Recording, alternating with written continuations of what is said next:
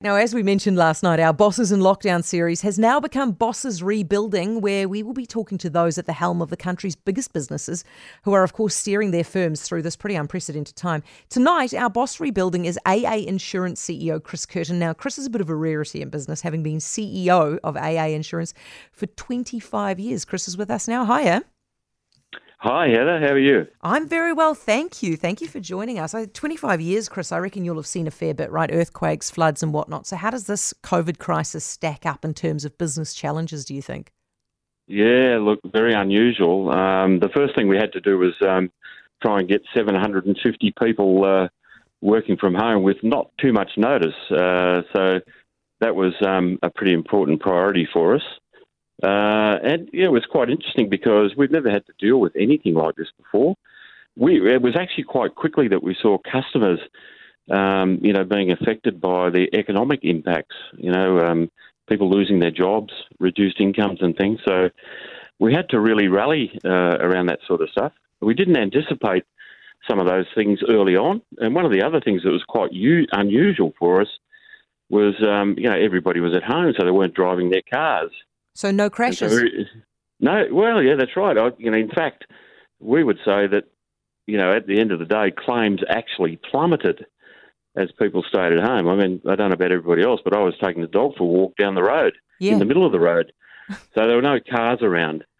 So, we very quickly looked at what we should do in these unusual circumstances, and we strongly felt that we needed to do some different things to help customers.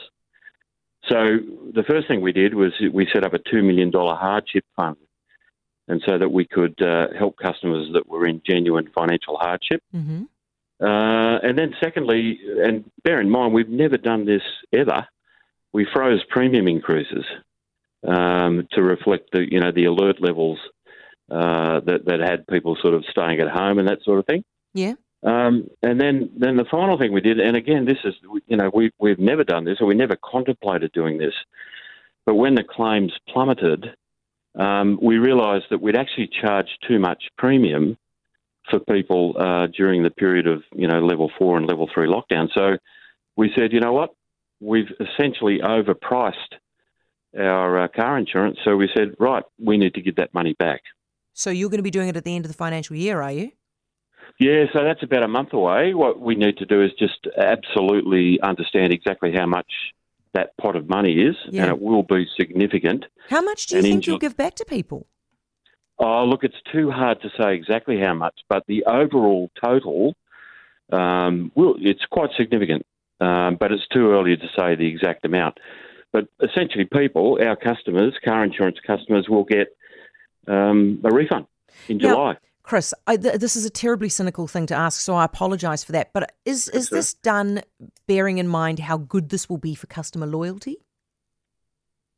Look, it's a one-off, so we're going to refund the money in a short space of time. So what we'll do is we'll recognise how much people paid according to their risk profile, and they will get a percentage of their premium to reflect the overpricing during level 4 and level 3. Have you seen any claims go up, Chris? Anything unexpected? Like, I'm thinking a lot of people crowded into some houses. Some houses are very overpopulated. Fires perhaps might have been more of a problem during lockdown? Yeah, no, look, I know that's been reported in the media somewhere, but we didn't experience that much. What we saw was car claims just plummeted. I mean, traffic volumes were down by 80%. Yeah. In terms of home and contents claims, they actually didn't reduce much at all, but they weren't big ones. They were, the sorts of things that happen when you're at home, tripping over things, breaking things, dropping things and that sort of thing. So we didn't see that. No, we didn't see that. Chris, with something like insurance, you obviously get a really good insight into how people's budgets are out there. What are you seeing? Are Kiwis coping or are they struggling financially? Oh, look, initially we've had a spike in calls from customers saying, look, how can we manage our premium better? So they're looking for options to reduce premium rather than opting out. And so that's been quite interesting. And so we've been able to, help people with that through this $2 million hardship fund that we set up. And so we've been able to sort of give options to people to, sort of have premium holidays or sort of reduce their premiums by changing the cover. But predominantly, we're not seeing people cutting their insurance. Not yet.